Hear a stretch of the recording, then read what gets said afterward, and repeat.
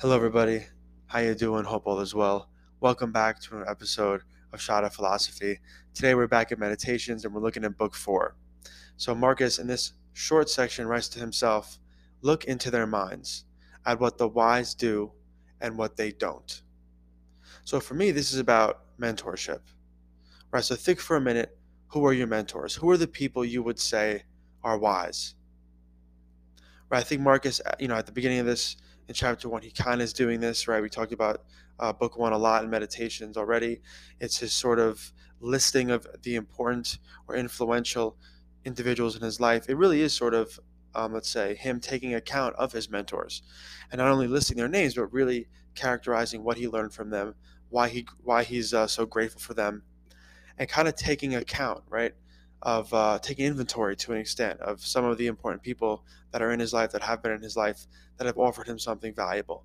And a lot of the stuff he talks about, these are spiritual things: courage, discipline, right, kindness. So take a moment. Who in your life is wise? Who do you look up to? Who do you admire in this regard? And why? And I think even that's just a great exercise, right, for a few minutes. And then I think for me, like looking into people's minds, that's really interesting. The only way we do that with people who are living is through authentic dialogue, right? We can't make assumptions. We can't assume things. We have to learn how to ask good questions and listen really attentively. And that's a skill. I really firmly believe that, right? To train ourselves to listen attentively is not easy because ultimately we have to train our attention spans. We have to train the ability not to be distracted. We have to train the ability to really sort of like hear the words and not just ignore them. We have to train the ability, or let's say, train the urge to just want to talk when someone else is talking. We have to learn how to sit back, right? Observe somebody, listen to them deeply, and we can do that, right? We have to. That's the only way to look into someone's mind. And I think a part of that process too is asking thoughtful questions. Another part of that process is responding thoughtfully, literally taking a moment, not just responding immediately. Literally, if we're emotional, learning how to control our emotions so they don't get in the way of our listening, so they don't get in the way of our thoughtful responding. All these are skills, right? Or else we really can't look into someone else's mind, as Marcus is encouraging himself to do here.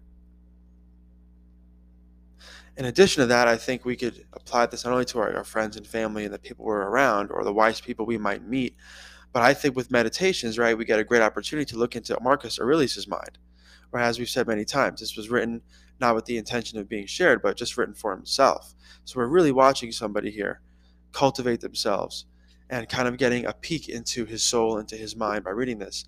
And I don't think meditations is the only work of art that we can think of that allows us to do that. Right? I think we could argue to some extent that a lot of works of art, if not every work of art, movie, book, painting, is kind of a look into someone's mind. Right now, whether or not the virtue of wisdom is there, it might be a different conversation. But if we feel like we get we get something out of a book, or we get a lot out of a book, why not return to it, right? Michel Foucault, in his book Ethics, talks about the hypnomata, which is like an ancient philosophical practice where you have a journal of just like the stuff you collect from various sources, or from, let's say, from various sources of wisdom, from various mentors. And there'd just be like, it could be one word, it could be a whole paragraph, it could be pages. You collect these things in one place and then you return to them and you meditate on them. So my relationship with the meditations, although I didn't write this, right, sort of has mirrored this, because here I am, I'm highlighting, I'm talking. I do write some of these down sometimes. I've said it many times, I keep a daily journal. I have a couple different journaling practice.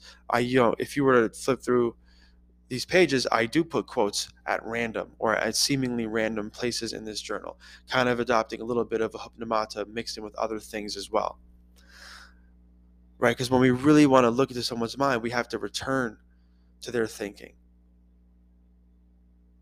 We have to habitually, the hypnomata, one element was not that, not just that you write it down in a notebook and the notebook then gets put on a shelf. You kind of live your life with this notebook. It's like a companion, right? You turn back a few pages, you read what you wrote, you think about it, you meditate on it, you speak with others about these quotes and these ideas, kind of like what we're doing here, right? So it's a collection that you designed for your own development. And if, within that hupnamata, you have, let's say, a really robust or frequent and intense relationship where you're quoting the same thinkers, the same musicians, like over and over again, that's great. Like you're sort of embedding some of their thinking, which hopefully, it's wise, right, into your mind to help you grow, to help you learn, to help you serve, right?